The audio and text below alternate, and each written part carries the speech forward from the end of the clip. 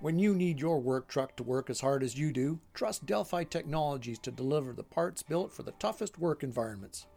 From construction sites to long-distance hauling, go with the aftermarket supplier known for its 100-plus years of OE heritage and expertise. Go to DelphiAftermarket.com today.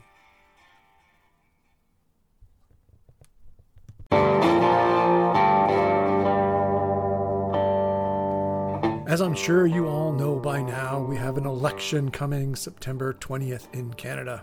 Politicians are doing their darndest to make us all feel like their best friend, attentive to every whim that we might express. Hello, I'm Andrew Ross, and this is the Great Canadian Aftermarket Podcast. As you are probably also aware, the right to repair issue has been at the forefront of a lot of political activity over the last few months. U.S. President Joe Biden recently directed their Federal Trade Commission to make it a priority to put together a framework to make it happen. Here in Canada, there have been a lot of moves, both broadly reported on and quietly working their way through the halls of Ottawa to have right to repair elements entrenched in law. With the election, two important key bills to those pillars, shall we say, die. So, in essence, we're starting over again. The good news is that right to repair, access to repair information, and the rights of the car owner in regard to both of those are at a much higher profile than they were when we began with the latest set of campaigns. But here, in the run-up to the election, is your playbook. Here's what you, as an aftermarket professional, should really do over the next few weeks to ensure that whoever ends up in government or in power within your own riding understands what's at stake with right to repair, both in terms of our business, the automotive aftermarket, and at large, because it, of course, encompasses far more than just the automotive aftermarket. So, 1, send a letter to the candidates. Do this as close to now as you can. If you want to put me on pause and go do it, then I'm quite happy to wait here. If you are articulate and know what to say and are comfortable communicating, that's great. Write your own. But if not, there's a great tool from the Automotive Industries Association of Canada to help. Go to vehicledataaccess.aiacanada.com/takeaction. You can plug in your own contact information, and it'll provide a tool to ensure that everybody running in the federal ridings where you live will in fact get a copy. Once you've done this and you know who's running, try to make the time to communicate directly with the leading candidates. There are a few ways to do this. You can pick up the phone, call their campaign office, but if they're having an event, try to attend. Maybe there's an all-candidates meeting. Maybe there's an all-candidates debate. Maybe there's an opportunity for you to ask questions, or after a debate event, engage them in a more casual conversation over a coffee. Safely, of course. Tell them about what right to repair means for consumers, the environment, the local economy, and that lack of choice hurts all of those. 3, talk to your local groups. Maybe it's local association, maybe it's connected to a banner, a group of owners, maybe it's a training group that you communicate with regularly to discuss management issues. Tell them what you've done, what you're doing, and encourage them to do the same. When we all pull together, it makes for a much easier load.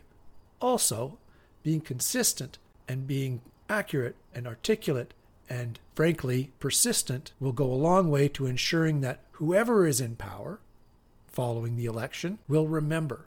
And that's really important. 4th point, vote.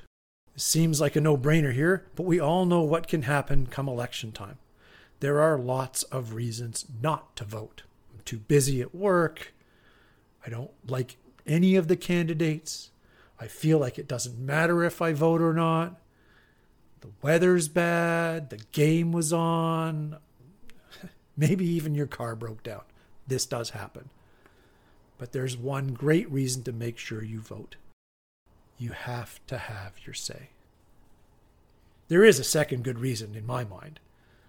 Voting means you have the right to complain about the government even if you didn't vote for them.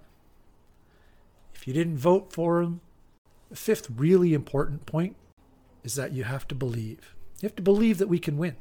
That we can win for our customers. We can win for the customers of the cell phone shop down the road, the local economy, local businesses. This is important. It probably should have been my first point, to be honest with you. But arguably, here it is. You really need to believe in right to repair and that it can get done. It has already been a long road, but the case for wresting control away from big tech and automakers has never been stronger. It crosses all party lines. Everyone benefits from more choice.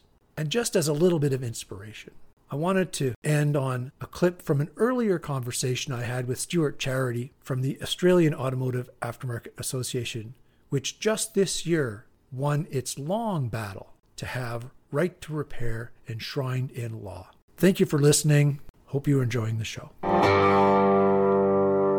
Great. Well, it sounds like you've got a lot of the pieces in place and, a few more things to kind of fall into their slots over the next couple of months, but in a really good place. I think the message that I'm getting for our constituency here, for our shops here mostly, is to really mobilize. Pick up the phone, call your local elected officials, and make sure that you make those overtures, right? To really so that don't leave it to chance, right? Like really get that's right.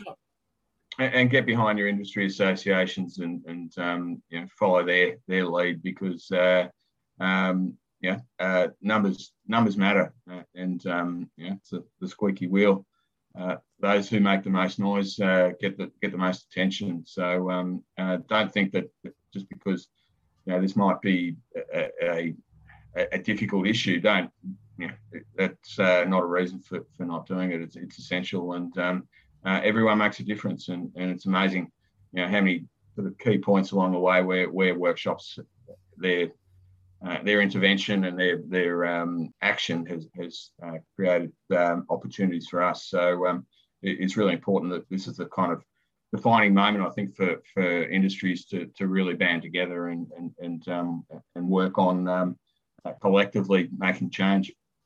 Oh, that's great. I mean, it's always good to hear success stories. If anybody needs a good reason to keep on keeping on for the next while, and this is one of them.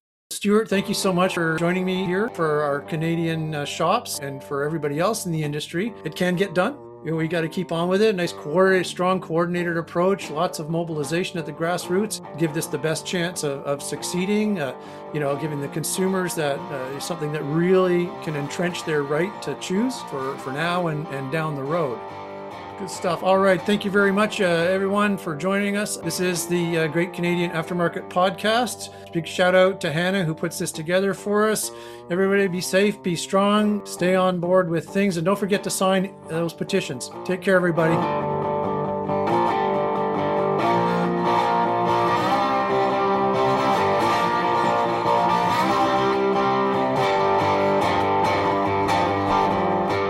Listening to the Great Canadian Aftermarket Podcast, brought to you by the publishers of Indie Garage and Jobber Nation.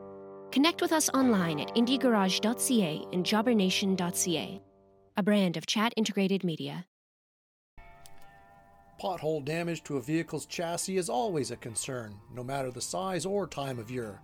If the worst does happen, you can count on Delphi Technologies steering and suspension parts to get your customers back on the road again. Learn more at delphiaftermarket.com.